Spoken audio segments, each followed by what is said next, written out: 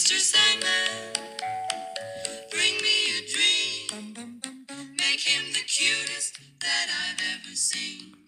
Welcome into the Horror's Edge podcast. My name is Phil. And I'm Stacy. And today we're going to be discussing, reviewing, and breaking down Halloween H20 from 1998.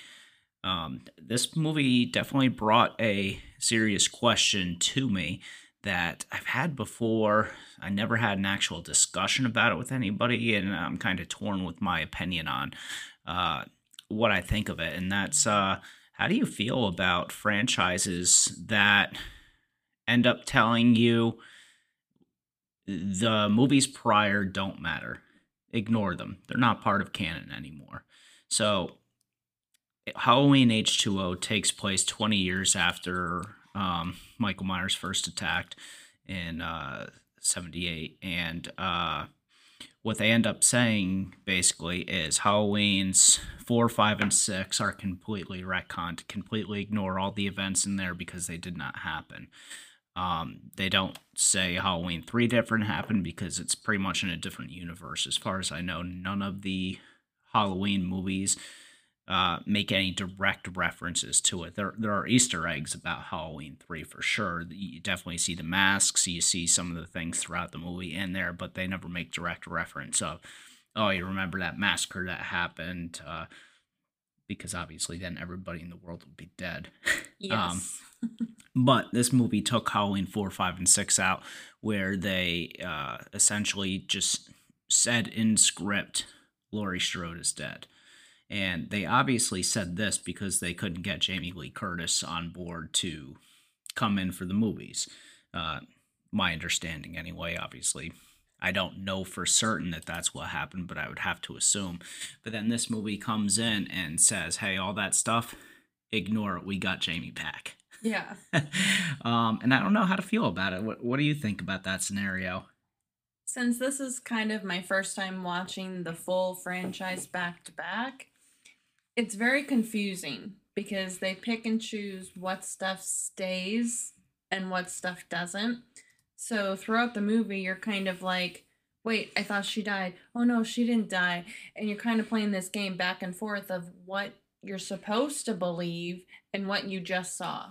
Yeah, and for me, that confusion came in place in Halloween 4, because I have seen 4, 5, and 6 in the past, but it's been a long time. I know I've seen Halloween H20 more times than the others, and in my mind, Laurie Strode is still alive, so when they said that she's dead, I'm like, wait a second. No, but then again, yes. The whole thing was confusing. So when you do this, it definitely does add a level of confusion to it, especially if some movies in the future end up saying, oh, 4, 5, and 6 did happen. Because what if they want to bring a certain character back? Or let's say that somebody wanted to continue directly from Halloween 4, where Jamie ends up turning basically into like a Michael Myers. Maybe she gets locked up for a certain amount of time and then comes out. To get Rachel, which would be a really cool type of idea. But if they did that, then they're now ignoring H20 and Resurrection. So it jumbles things up for fans, especially if you watch the movies out of order. And even if you watch them in order, if there is not something that specifically says as you're watching it, even if it's just a title card that says, as a reference for our fans, this movie ignores these movies in the timeline, it gets really weird. Super confusing. Because if you were a casual fan in the 90s, early 2000s of Halloween, and you went to the video store and you rented this, you would have no idea that they ignored 4, 5, and 6. It doesn't say it on the box. It doesn't say it on the back. It doesn't say it anywhere. It just talks about Laurie 20 years later. And in your head, you're like, oh, I just got done watching 3 movies, and I got invested in this story to where Laurie's dead. She's not here anymore. Yeah. And now she is? What? Surprise! Yeah. So it definitely brings a level of confusion to it. However, reviewing this movie, it worked. Yes. It worked really well. They knew that Laurie Strode was what made Halloween Halloween. And to me, that is what... Yes, Michael Myers is Halloween, but Laurie Strode is the true driving force behind it, almost as much as Ripley is the driving force behind Alien.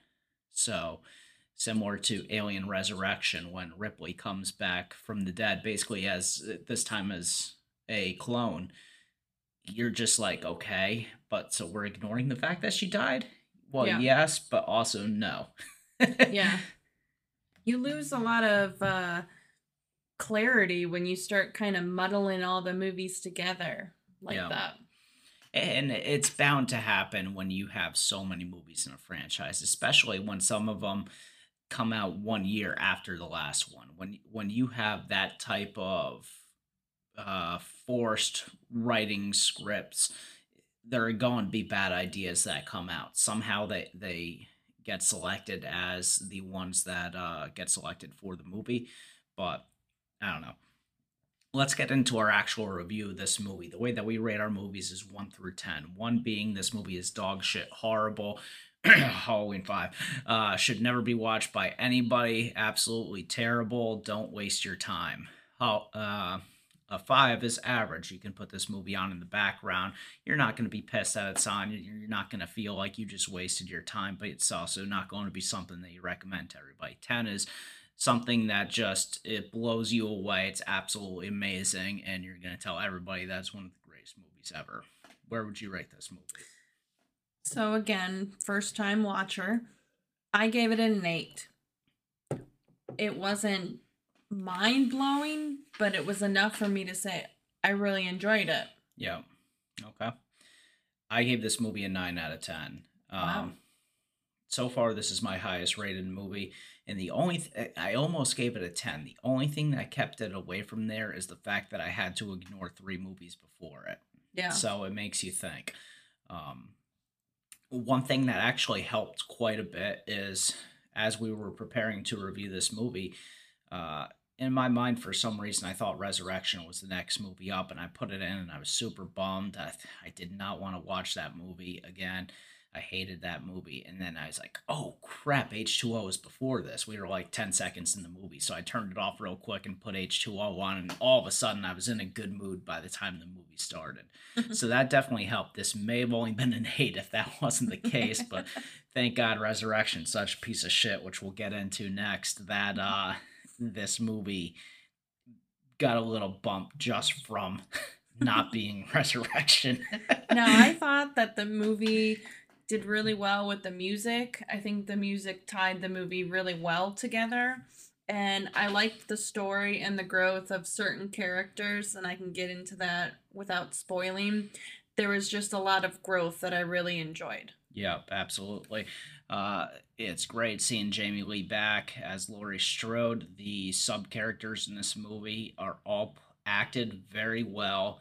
There are no stupid characters in this movie. Most of them are like famous actors or actresses. Yeah, I only recognized 2 of them besides I recognized Jamie a lot Lee, of but I'm the sure kids. you did. But there were only essentially 6 people that we focused on in this movie, which helped a lot. When you only have a small group of people, that definitely helps your movie. It's going to help you with character development. It's going to not seem like, who the hell is this person? Right. They must just be on the screen just to die, and sure enough, that's what they're there for. Yes. Now, some of these people are here just to die, and that's fine. But the way that they drive the movie forward, it helps because they get more time to develop those people. There's nobody really in this movie that is just here just to be here. And I thought that it all worked well. The story itself was very believable. The characters, their choices that they made for the most part were very believable. Yes. The growth of characters was awesome to see. Yep.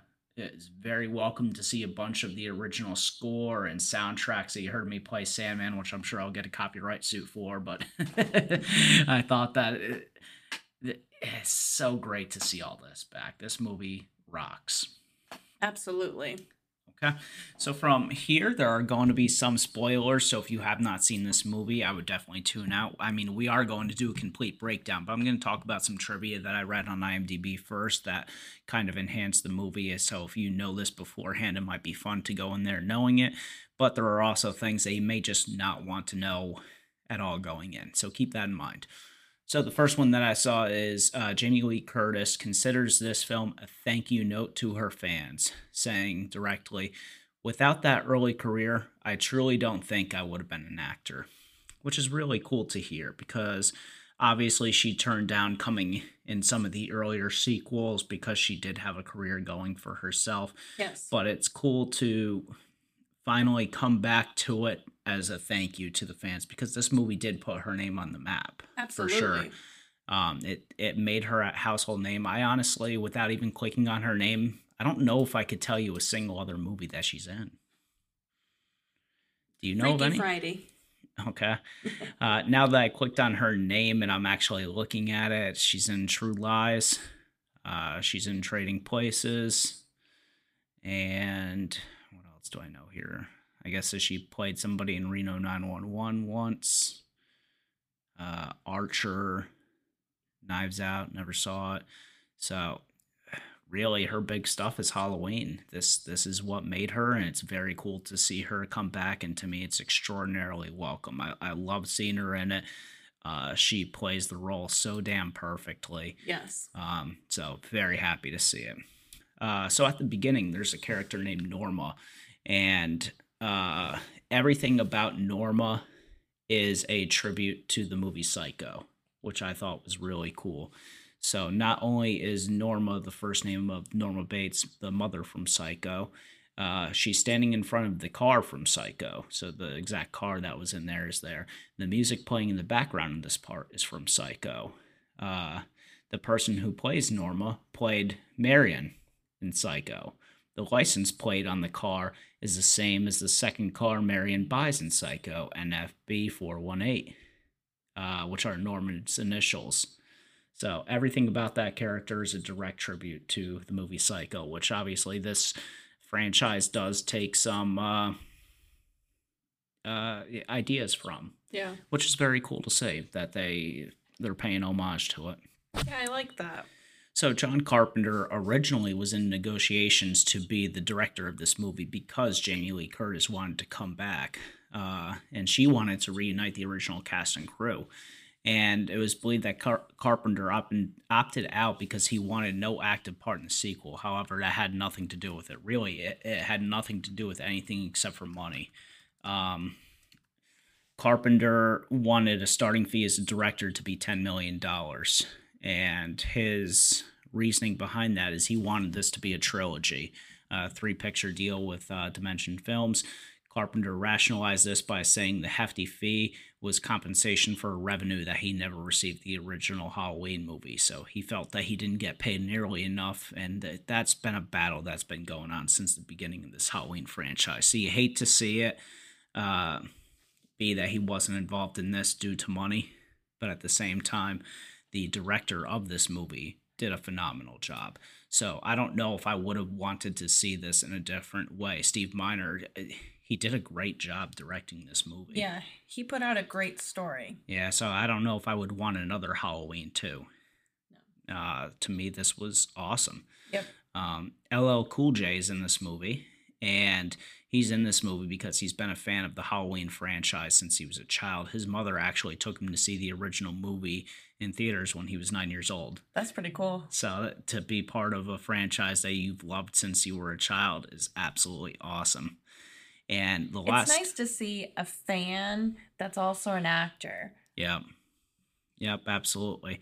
I know like nothing about LL Cool J. Is he the one in Jump Street? No, that's Ice Cube. Okay, so I know nothing about Cool J. He's a rapper. Deep Blue Sea. I know that he's in that one. What else is he in? He's in one of the crime shows too, wasn't he? Or is that Ice-T as well?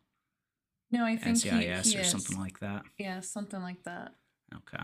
Well, either way, he actually plays a good part in this. So I remember when I was a kid, I heard that he was in this movie, and I was like, come on, they're just trying to appease to the younger generation, which was me, although I hated rap. Turns out he does a very good job in the role that he's given in this movie. Yeah, fits him well. Yeah, and the last little bit that I'll throw out there is this movie was actually supposed to be a direct sequel to The Curse of Michael Myers. And they were still going to have Jamie Lee Curtis in it. They actually even filmed a scene explaining how Laurie Strode is in this movie. And it kind of takes place based around the ideas that they throw around in this one, that she faked her own death.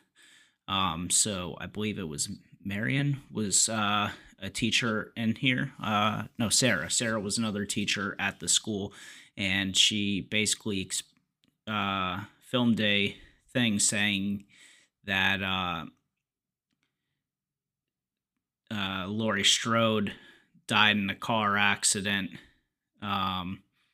and Jamie Lee, who is under her fake name at the school still, runs to the bathroom vomiting because she faked her death and went into witness protection with her son, so that way Michael Myers couldn't get her.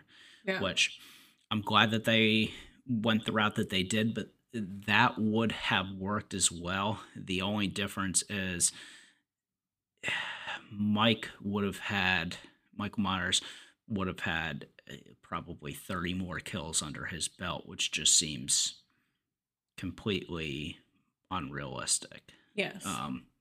The fact that this guy would not be captured in some type of maximum security. Now, it's still unrealistic that he killed as many people as he did in the first two movies, but that's to be able to escape from that is much more manageable than if you were killed that many people in the first two as well as 4, 5, and 6. Yes. Yeah, it's just insane, which we'll get into with the newer movies because those counts get stupid high. I'm looking at you, Halloween Kills. You lived up to your name. But let's get into a breakdown of this movie. So we start out with Mr. Sandman playing. Laurie Strode is in the car, and Mr. Sandman, play me a dream, and shows kids cutting pumpkins and card showing you that it's October 29th, 1998. And Marion is a nurse who is walking to her house and finds that her light is smashed. She steps on some glass as she gets to her front porch.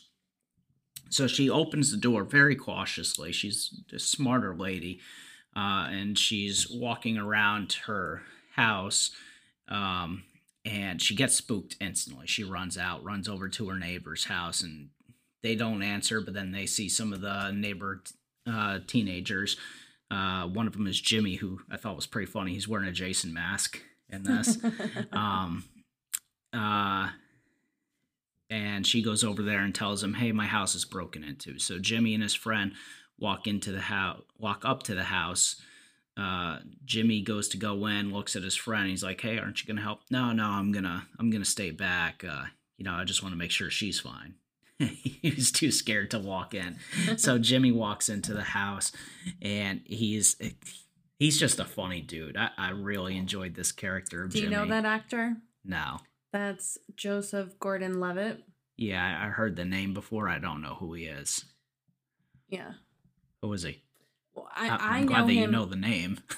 I know him from Third Rock from the Sun. Okay. It's like an older kind of comedy. Gotcha. But I know that he's in, I think, that Inception movie, I believe. Okay. Oh, neat. But he does a very good job with the role that he's given here. So when he walks in, he's like, "I've been suspended 6 times from school, all right, from swinging this bad boy." He's walking in with this hockey stick. And then he walks into the kitchen and starts stealing beers from the lady's fridge. Which I thought was so awesome of his character. It fits so well to steal the beers. So he's stealing the beers, and then he hears a noise, and he swings the hockey stick real quick. He ends up such a mess. He breaks the rack that's holding her pots, hits some glass, breaks a whole bunch of shit. So he ends up coming out of the house, and he tells her, "Hey, I checked every single room in your house. It's definitely messed up. Like when you walked in the office, there was papers everywhere in that house." He's like, "But I didn't see anything. Your house is clear." So except for the kitchen, he said they made a mess. Except for the kitchen, they did a real number in our kitchen, which was him. Behold, it was him. And I did look it up. There are quite a few movies that he's in addition to Inception. He's in Looper. He was also in 50-50. So he's gone on to have quite a little career of his own. Yes. So Marion ends up going back into her house and things don't seem right. She's still very nervous. She's going from room to room. And then all of a sudden, you see Myers behind her as she's checking from room to room. She turns around, he's gone, but the door's wide open again. So she knows somebody's in the house. So, as a smart character, she leaves. She runs straight to her neighbor. She runs back to Jimmy's house, and nobody's answering the door. So she just goes in, and Jimmy's in the chair, and he has a freaking ice skate in his That face, was dead such on the a cool couch. visual. Man, brutal as hell. And then his friend is laying there dead as well. I think that he had a knife in his back, if I'm not Yeah, I mistaken. don't remember that I one. don't remember him, but I remember the ice skate very well. So Myers comes in behind her, and she doesn't see him. She picks up the phone and instantly calls the cops, because that's the smart thing to do here. Well, no, she called the cops when she was in her house. Yes. Hey, I had somebody break in, and then she runs out, and she's now at the neighbor's house, and she's watching. And as all this is going on, you see Myers grab a butcher knife and starts attacking her. She is able to see the cops going into her house, and she's trying to yell, but obviously the window's shut. So she eventually gets the window open, she breaks the window and starts screaming for help, but the cops are already inside. But Myers just grabs her right by the hair, pulls her head back, slits her throat. Awesome scene. At this point, we have the title card for it, Halloween H20, 20 years later. And turns out that this was Loomis's nurse. And they mentioned how Myers' body was never found 20 years ago, and there is Michael Myers stuff all over this house. So she became obsessed when Loomis died. Yeah. That's how it appears. And they I called like that they threw that Loomis thing in there. They did say he died. Yeah.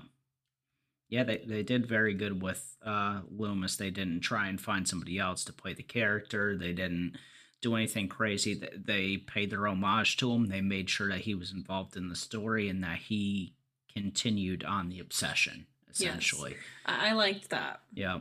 So from here, the cops who were investigating the scene decide that they need to call Haddonfield to alert them of what happened. Basically, they think that this is could be another Michael Myers thing. They're not sure. They know that it's been a very long time since that happened, because now we're in Northern California in this movie. We're not in Haddonfield.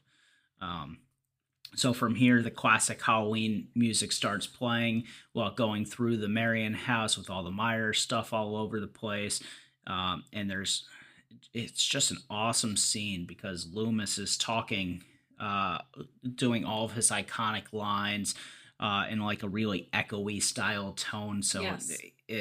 they're paying homage to Loomis while doing the title card, and just awesome Loomis lines. Yeah, I really liked that. I loved seeing all the obsession with the news articles that his nurse had, hearing him in the background, kind of echoey, kind of off in the distance, really put that scene over the edge for me. Yeah, so the title card ends with Laurie Strode screaming in bed, and her son John comes in to check on her and give her medication. So at this point, Laurie is broken. She's visibly still very hurt by what happened. Her son needs to essentially help her get through day-by-day life.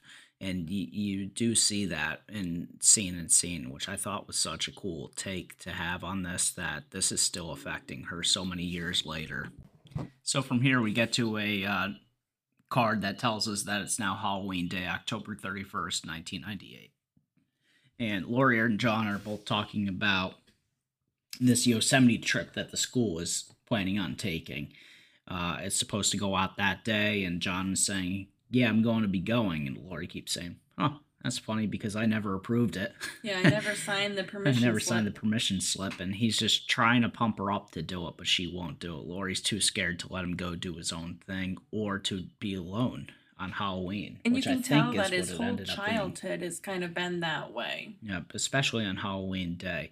John, you can tell he's just over this shit. He's over this, and this is why Dad left you. You can't get over this. This is your fault. Dad left because of you. And Laurie's just, like, completely upset because it's Halloween. Eventually, John lightens up and tries to sympathize with her a little bit, but you can tell that he's still very visibly upset that he can't live his own life because he needs to take care of her. Right, and I don't think he realizes why she's so upset about the Halloween situation.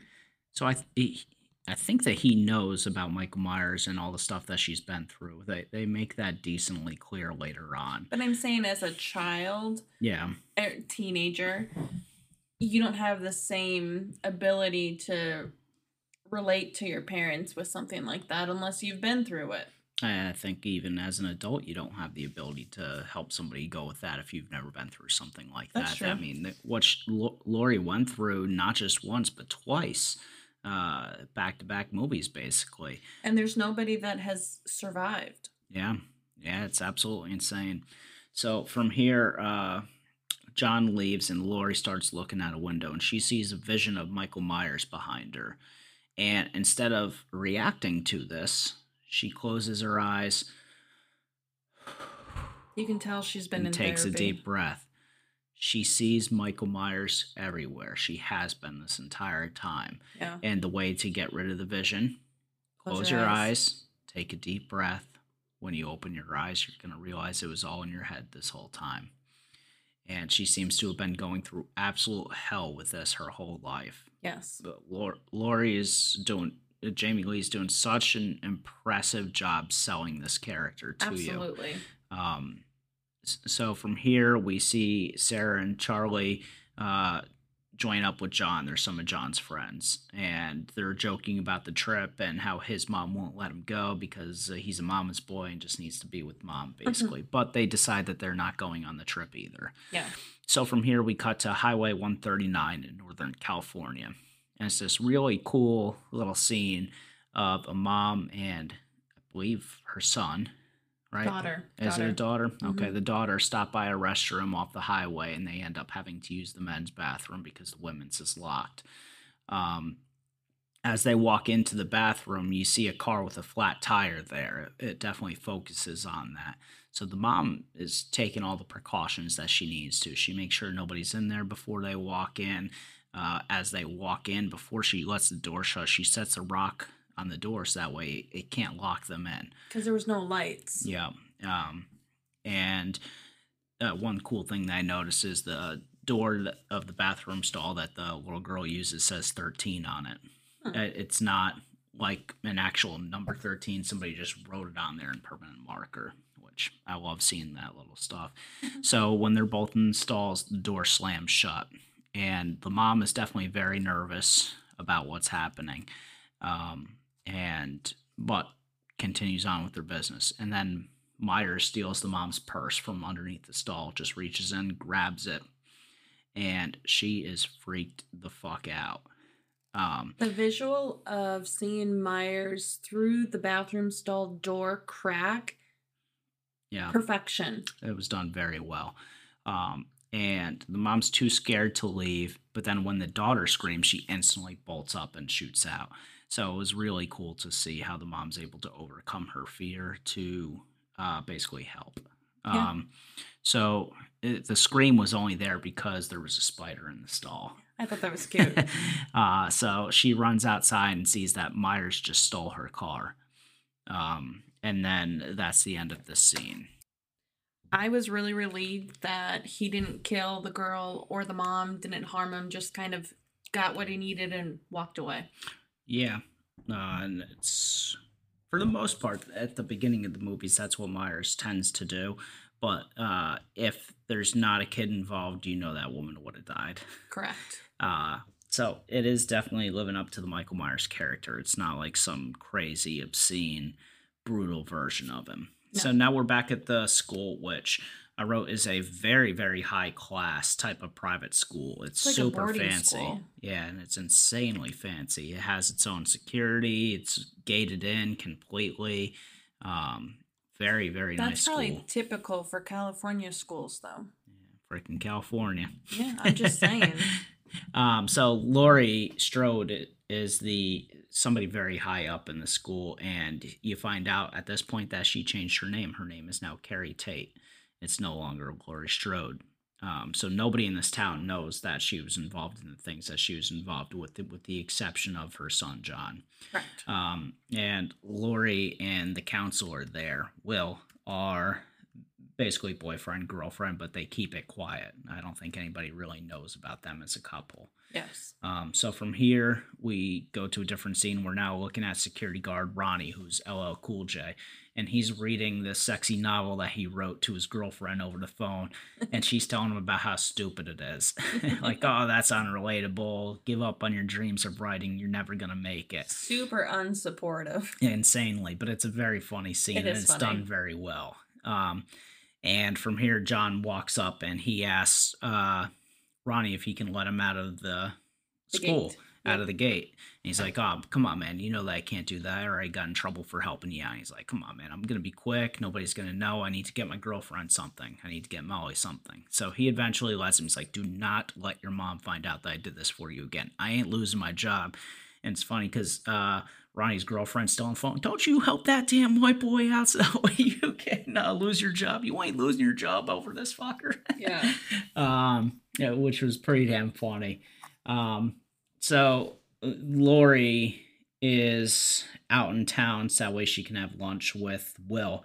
And I thought that, once again, good character development. She's making sure that her car is locked. And this is at a time when car locks like that were not super common. But she definitely had it installed in her car. And she's spooked out by these kids running around in their Halloween costumes. And once again, she sees Myers' reflection in the mirror. Opens her eyes and it's just Will. So they go out to lunch and he's trying to get her to talk her emotions out and saying she's losing John for her bullshit. And he's like, yeah, everybody has their own bullshit. And I wrote down, they seem like a very good couple together. They have good chemistry together. They work well with each other. And Will definitely tries to help her get through her shit, despite not knowing at this point how much shit she has, how much baggage. He's a counselor, I think they said. Yeah, he's a school counselor. You can tell that he's not trying to use his job to kind of like fix her, but letting her know, like, hey, I'm here for you. Like, if you ever want to talk, I'm just here to listen. Yeah. Granted, he doesn't know exactly why she's so spooked and has kind of all this high anxiety today, but I think he did a really well job of calming her down. Yeah, and she's asking him things like, hey, can somebody ever get through a big tragedy yet they never recover from it? She's like, I tried everything. It's self-medication, self-help groups, therapy, group sessions. I've tried everything. She's like, well, you haven't tried having me listen yet. Yeah, it just worked. So he went to the bathroom and she pulls her waiter over and he's like, can I have another glass of Chardonnay? And he looks and her glass is still loaded and she's like, get me the glass. Yeah. And she does that so that way she can chug this glass down and then have a fresh glass by the time Will comes back so that way he doesn't know that she's drinking. Yeah. I thought that was a pretty cool little thing that they slipped in there. That Lori, or in this situation, Carrie is coping with her problems with alcohol. So now we're back to John and Charlie, and Charlie walks out of a store with a bottle of booze and says that he stole it. And he's like, well, I guess that we got to do what we got to do. And Lori catches him outside, makes Charlie go to the car, and then she blows the fuck up on John. And she's just cussing at him. This is the one day of the year, the one day that I'm asking you for your help. And John's just like, I can't take it anymore. He's dead. Michael Myers is dead. Yes. Get over this. I'm sick of this being your one day. I need to be a person on my own. I can't change who I am for your one day. And he's pissed. She's pissed. So, it was a good scene. The chemistry they had in that argument worked well. And I recognize John very much. He's a character that I watched the movie The Faculty a trillion times growing up, and he's one of the leads in that movie.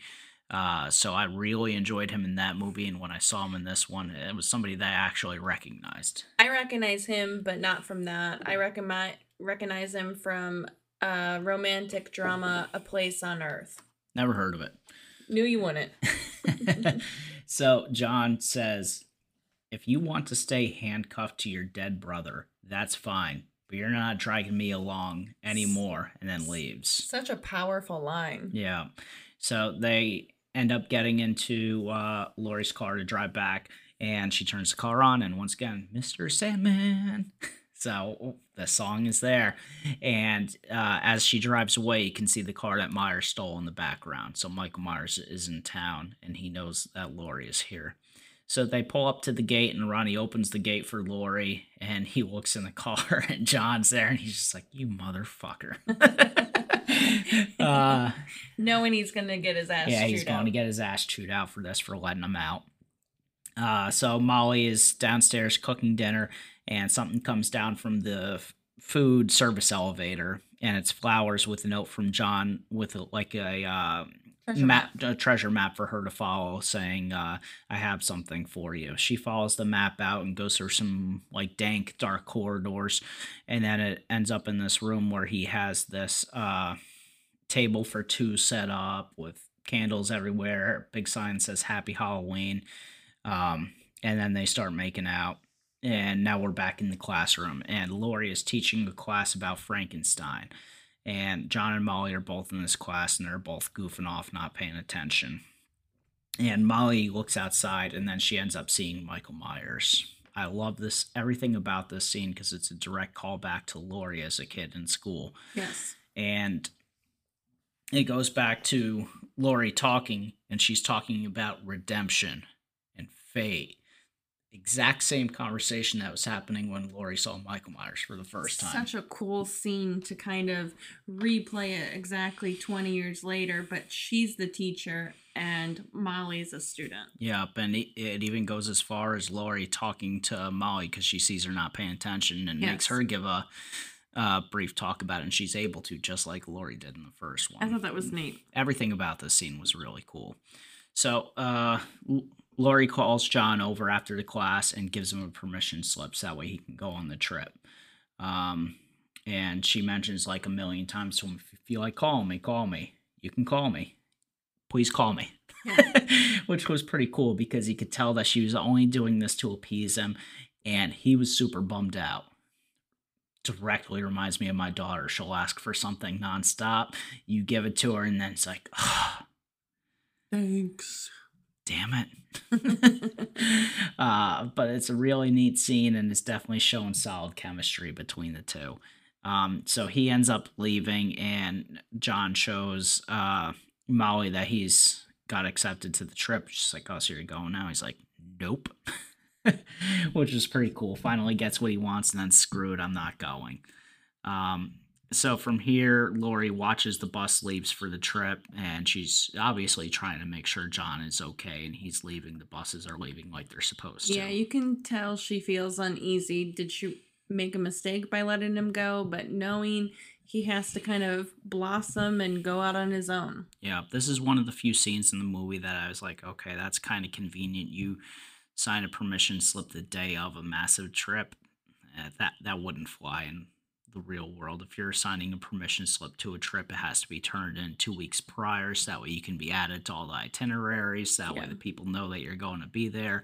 It doesn't work to wear this day up, but I guess with her being so high up the totem pole, she can make some shit happen. Yeah, she's important. Yep, this is the scene where Norma bumps into Lori, and she even said the line, "Everybody's entitled to one good scare." The thing that I like about this movie is when people bump into each other, it's not there to make them a jump scare. No. While the actor or actress at the time may get jumped and they may get spooked, they don't do the loud noise and something like a cat jumps out, or I bumped into you, let me play a really loud noise and make you jump. They just do it to show that the character is spooked, and here you can clearly see Lori is freaked the fuck out because it's Halloween. And she tries to comfort her because she knows that her past. So I believe Norma does know, based on this scene. It's not officially said. I don't think that she says, "I know about Michael Myers," but she knows that this day troubles her. And she seems to be really trying to comfort her. Yeah. And she ends up saying "Happy Halloween" on the way out, and that just struck Lori, struck another nerve. So Lori, once again, broken person, getting more character development with it. So after the bus leave, the Myers car pulls up to the gate. Ronnie, the security guard, is on the phone with his girl reading a story again. um, and he goes outside because he's trying to yell to the car. Nobody's answering. He walks up to the car. Nobody's there. And he walks back in, locks the gate, and it, Myers, obviously, when he walked back in, left the car there. Yeah. The security guard tries to make a phone call, but all of the phone lines are down, so he's not able to. So from here, we're back to Lori, and she's leaving her office. She hears a bump in her office, but ignores it. She's like, I'm not getting scared. I'm just going to go. She sees Myers in her garden. Closes her eyes, opens her eyes. He's still approaching her. Closes her eyes, opens her eyes. He's still approaching her. And he's almost at her at this point, but she's willing to do it one more time. And then it's Will. So she's making the right decisions despite her still seeing Myers at this point. So from here, Will basically asks her if they want to spend the night together. She agrees that that would be a great idea. And as they're both leaving, Will sees Michael Myers walking away, which I thought was pretty neat. So from here, Sarah and Molly are hanging out in their room, and Will walks in. So Sarah is Will's daughter, and the jokes between these guys landed pretty well. They're being father and daughter. They're joking around with each other. He's joking back with them, and it was a pretty funny scene, and it worked pretty well. Yeah. I didn't write down the exact jokes, but it definitely worked for Something me. about getting tattoos or piercings, I think. Yeah, he's like, I can't do that because I'm going to be busy with all the hookers. Yeah, something. I'm getting my nipples pierced. Yeah, I thought that it was pretty good. Yeah. So from here, it shows Lori just pouring a tall glass of vodka to herself and chugging the fuck out of the thing. And then she looks in the mirror, and then she doesn't see Myers. So obviously, vodka is how she copes with the visions of Michael Myers. Yes. And then she takes a swig of mouthwash before leaving, once again covering up the fact that she's an alcoholic due to this. Yes. And which I thought was pretty neat. And Will shows up to her house at this point, knocks on the door, and he brought a pumpkin over. So we're back to the teens' party. There's tons of candles lit. This is the room that Will set up for Molly, and it's a pretty neat little scene. Charlie leaves to go get booze. Lori and Will are making out, and Lori tells Will, I'm not who you think that I am, and he's just joking around because he wants to have sex. And she's like, no, my brother killed my sister when I was 17. He got locked up. He got out, and then he came after me. He killed a lot of my friends on Halloween. Was like, yeah, I know the story of Michael Myers. Real spooky story. Yeah. And she's like, no, that's me. I am the girl hoping and praying every year that my brother won't find me. So at this point, it's unveiled that Lori's just completely broken. She faked her own death. She changed her name, and that's how she got away from the situation. Will found out, and he's just like complete shock for her. Even though he was joking, kind of messing with her before. Well, that's because he didn't think that she was being serious. No, I know. I'm saying it shows the character growth with him once it sets in that she's Lori. He's different. No longer trying to have sex with her. He's trying to consult her. Yes. And let's get through this night together. Yeah. So he says something that makes her freak the fuck out. I forget what he says, but something about taking care of your son. She's like, oh my fucking God. I was 17 when this happened. John's 17. Something's going to happen to John right now. So she tries to get the phone and call John, and the phone lines are dead. So the first thing that Lori does, grabs a gun and goes to look for him. So Ronnie, the security guard, was at the door when she opened it because he was going to report to her that something's going on. She said, hey, the phones are down. He's like, yeah, I know, and there's a weird car outside with nobody in front. I just came over here to let you know. So now we're back to the kids. Sammy is looking for Charlie, couldn't find him. She's looking around the dark rooms, and he spooks her. But once again, it's not a jump scare. We're not scared, but she is. Mm-hmm. So he goes up in the little food service elevator to get a corkscrew opener so that way they can open up all the wine that they're about to have. And when he goes in there, he drops the corkscrew in a garbage disposal, and you can see Michael Myers behind him. So you're just like, oh man, this is going to get gnarly as fuck. That's what I thought. But it was a fake out. That didn't happen. So he Which grabs. I like sometimes. Yeah, absolutely. It doesn't need to be brutal all the time, or if it is going to be brutal, let it be in a way that you're not expecting, which I love. I like that they tried to make us think it was going to be that way, and it wasn't. I appreciated that. Yeah. So from here, he gets the corkscrew. He turns around and Myers is face to face with him. And you get this really cool visual of Michael Myers' eye. And you can see the reflection of Charlie looking at him. Just freak the hell out. So from here, we got Sammy looking for Charlie downstairs. And she's spooked again.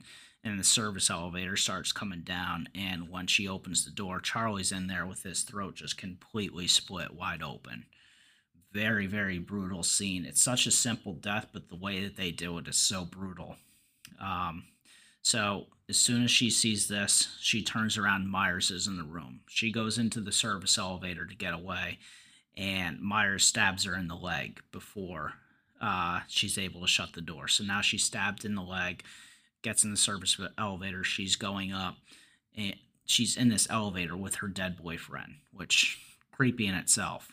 Yeah. She gets up to the next floor. She starts getting out. And then you see Myers cut the rope of the elevator. So the elevator comes crashing down and it snaps the fuck out of her ankle. Her ankle just gets destroyed. So now she's got the huge gash in her leg and her other ankle is just completely destroyed. So she's hobbling. She's on the ground trying to basically low crawl for her life. Mm-hmm. Now it pans to John and Molly, who hear the crash and basically want to figure out what's going on. We're back to Sarah limping away with a busted ankle. Myers is back, and he just brutally just goes to town with the butcher knife on her. Stab, stab, stab, stab, stab. It's not being graphic. It's not showing you it.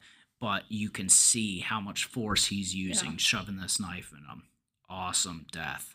Awesome death. And it goes to show you don't have to show the violence of it to know the violence of it. Exactly. John and Molly are now searching the kitchen with no power, and you can see blood all over the place. And they follow the trail, which leads them to Sarah, whose body is hung up with a light going through it to show the body. So that's the only light on in the room. Really cool visual. They notice it, and then they see Myers in the background. Once again, really cool visual, really, really well shot. As soon as they see this, they flee. They got to get the fuck out of here. Yeah. And they're not messing around. They take the smartest path, and they're fucking out. Plain and simple. I think it hit home for John at that point. Yeah, This absolutely. is real. This is why my mom has been scared for 20 years, because he's not dead. No. He thought he's dead. There's no way he's still alive. So from here, they get the hell out of there. Myers jumps out of the woods and grabs Molly, but John attacks him to be the hero in the situation. Myers stabs John in the leg, and Molly pushes him off. So they're both trying to help each other here. Neither of them are being stupid about this. They get up to a gate, and Molly's fumbling a little bit over the keys. This is one of the very few horror tropes that this movie uses, is the fumbling of the keys or a car not turning on the first crank. But she gets the right key, and they get in, and she drops the keys, because if you didn't just let go of the door instantly, Myers would have killed both of them. Yeah. So Myers reaches in with his arm, and he's slashing. Really cool sound effects of the knife going back and forth, and Laurie lets him in last second. I liked now the face-to-face between Laurie and Michael Myers through the window of the door. Yeah. Complete silence, but they're staring at each other. Great scene. Yeah. So this scene was used heavily in the promotions for this movie, so I knew it was there before seeing it. I wish I never did, because it's one of the coolest visuals in any of the Halloween movies that we've seen up to this point. Exactly. Is Laurie confronting her brother through the window, just staring at each other after not seeing each other for 20 years. Yes, I really enjoyed that. Will asks who it was. He knows, but he says, who the hell is this? And she just goes, my brother. So Laurie instantly takes control of the situation, pushes John and Molly into a room, and tells them, we need to try and live. That's what do we do? What do we do? We need to try and live through the night. If we can make it through the night, we're going to be just fine. See, and she knows because she's been there. Yeah. So Will is with Lori, and he sees somebody break in, and he instantly takes the gun from her. Bang, bang, bang, bang. A couple of wild misses, but then a couple of dead-on hits. And it turns out that it was Ronnie, the guard, that walked in, and both of them just like complete, oh, fuck. Yeah. Unlike a lot of horror movies where it'll just be like, all right, well, shit, well, let's move on. They're actually showing a lot of sympathy that they just did this. Myers comes back, and it's at this point, as soon as he comes back in, he stabs Will, and he stabs him so hard that he's lifting him off the ground. Once again, another awesome throwback to some of the scenes that they had in prior movies. Thought that it was really well done. As they were in a moment of sympathy, he comes in and strikes. So very neat how that happened. So from here, as soon as he stabs Will, Lori runs away. She doesn't even wait to see if Will is still alive or if he dies. She's not playing around. No, absolutely not. So she runs away and tricks him to think that she ran into this door, and he just violently attacks the door, trying to break into it. But it turns out that she tricked him, and she smashes him right in the head with a fire extinguisher. I love that she's playing mind games just like he plays mind games. Yep. So after she smashes him in the head with the fire extinguisher, she then grabs John and Molly, and then they all run out together. They get in the car, and Lori, one of the tropes, the key not working in the car, and then it works right at the last second before Myers gets to the car, but she hauls ass as soon as he touches the handle of the door. Lori hops out to the gate and tells Molly to leave with John and go get the police. She's going to be right behind them. I'm going to be right behind you. And they kind of fight back and forth of whether they're going to do it, and then eventually they just leave. Yeah. So now she locks herself in with Michael Myers, and then there's a pretty cool scene where she grabs a rock, and you're thinking, okay, she's going to try and fight Mike with a rock. No, she takes that rock and smashes the thing to open the gate, so now she's locked inside with Michael, or Michael is locked inside with her, depending on how you look at it. So they're playing the Halloween theme as soon as it shows Lori just complete game face on, and she's now the one stalking Michael Myers. She ends up breaking some glass and taking a fire axe, and she's calling out Michael, I'm here, Michael, I'm here, and she's walking around the building trying to find him. And I remember loving the visual of this scene because Myers just very slowly lowers himself from the ceiling while just holding on with one arm. Very cool visual. Yeah. And then they start getting into a little scuffle. Lori's hiding underneath tables when Myers is walking around the room. And then there's a sequence where Myers is standing on the table and she doesn't quite know that. She goes to leave and stabbing. This whole table sequence I could have done without. It felt very forced in there. I like the character growth that they gave Lori. She became a badass bitch. Yeah. I love that she's stalking him. She's playing games with him. She's really trying to get into Michael's mind to freak him out. I don't think it's going to work, but I love what they did with her character. Yeah, absolutely. So from here, Myers is pushing the tables away. She grabs the California flag, stabs Michael in the gut with it because it has the sharp edge to it, and then runs away.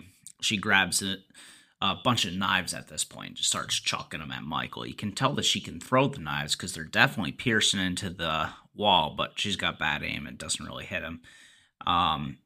From here, she wasn't hiding, jumps out, attacks with double knives. So she's got akimbo knives at this point, which is freaking cool as shit. Yeah. And she's stabbing the shit out of Michael with them. And she ends up stabbing him in the chest with one of the butcher knives, and he falls off the balcony. Lori walks downstairs, and I thought that it would be one of those situations where when she got down there, Michael wouldn't be there, but he still was. He's still there, knife in his chest. He's sprawled out. She pulls the knife out and goes to stab him again, but then Ronnie stops her and kept saying to her, he's dead. He's dead. Leave him alone. He's dead. So the coroner shows up. I was expecting another jump at this point, but it didn't happen. The coroner shows up. Ronnie is I talking like to his that girl. they didn't do that because you're waiting for it. You know it's going to happen at some point, and they keep hinting it's not here, it's not here, it's not here. Yeah. So I think that really built up to a really great moment. So Ronnie's still alive at this point. LL Cool J is talking to his girl about, hey, I got a new idea. It's going to be a romantic thriller. So he's still talking about his goddamn book despite all these people dying. And for the first time, his girlfriend's actually supportive, like, yeah, that's what's going to work. Yeah. So Lori sees Michael Myers in a body bag and they zip it up. For whatever reason, they leave that mask on. You know, whenever somebody goes in custody or something like that, I'm pretty sure the first thing that they'll do is rip the mask off of them. Yeah. But whatever.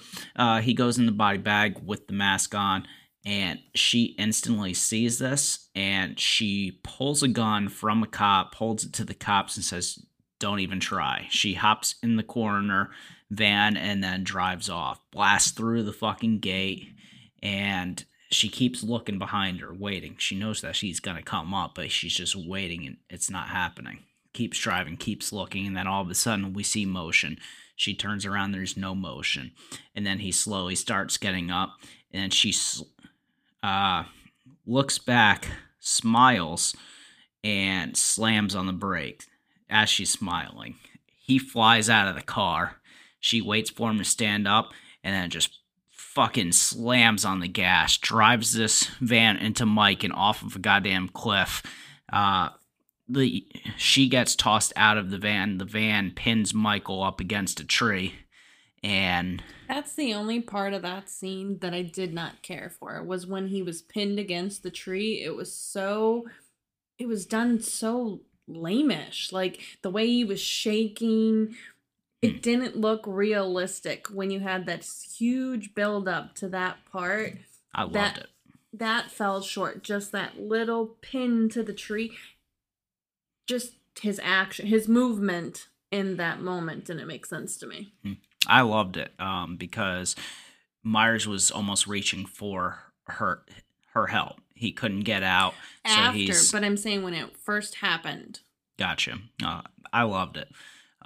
So from here, he's reaching out for her help, and she acts like she's going to give a hand, but in actuality, she's using that hand to pick up an axe and chops his fucking head off. And then the Halloween theme music plays, cops come, credits roll. Fuck yes. Yeah. This movie is awesome. Great last scene. Yep. And the next movie completely erases this scene, and it just pisses you off. Even knowing that it happens, which obviously there's a sequel, that's a direct sequel to this, so you know that's going to happen. I'm not really spoiling anything at this point. But the fact that Halloween Resurrection even exists just pisses me off to no extent. Even when I'm watching this movie and I'm cheering and I'm happy as hell, I'm so mad that I know that this movie is in existence and it takes away what is such a great ending to such an awesome franchise. What a letdown to such an awesome scene. It's so perfect. If you're going to do something, and I know at this point, reboots weren't super popular. The sequels of kind of like retconning everything, hey, the original exists, none of the rest do, isn't a big thing yet. Both of those are completely acceptable things. If they did a reboot of Halloween next, or if they did something to acknowledge certain movies similar to what this one did, and then just say the rest of them didn't exist, I would be fine with that too. But this is such the perfect ending to this franchise, where Laurie finally comes back, Laurie finally gets her revenge, Laurie kills Michael, like, definitively. Head chopped off, and that's the end of the movie. There is no, but his hand is twitching, or is it Michael, or any of that. It's just Michael's dead, Laurie won, game over. Final. Perfect. So if you can take it in your head that none of that resurrection doesn't exist, perfect end to the franchise. But we all know that it does exist. We are going to get to it next. This is the Horror's Edge podcast, and I'm Phil. And I'm Stacy. Catch you next time.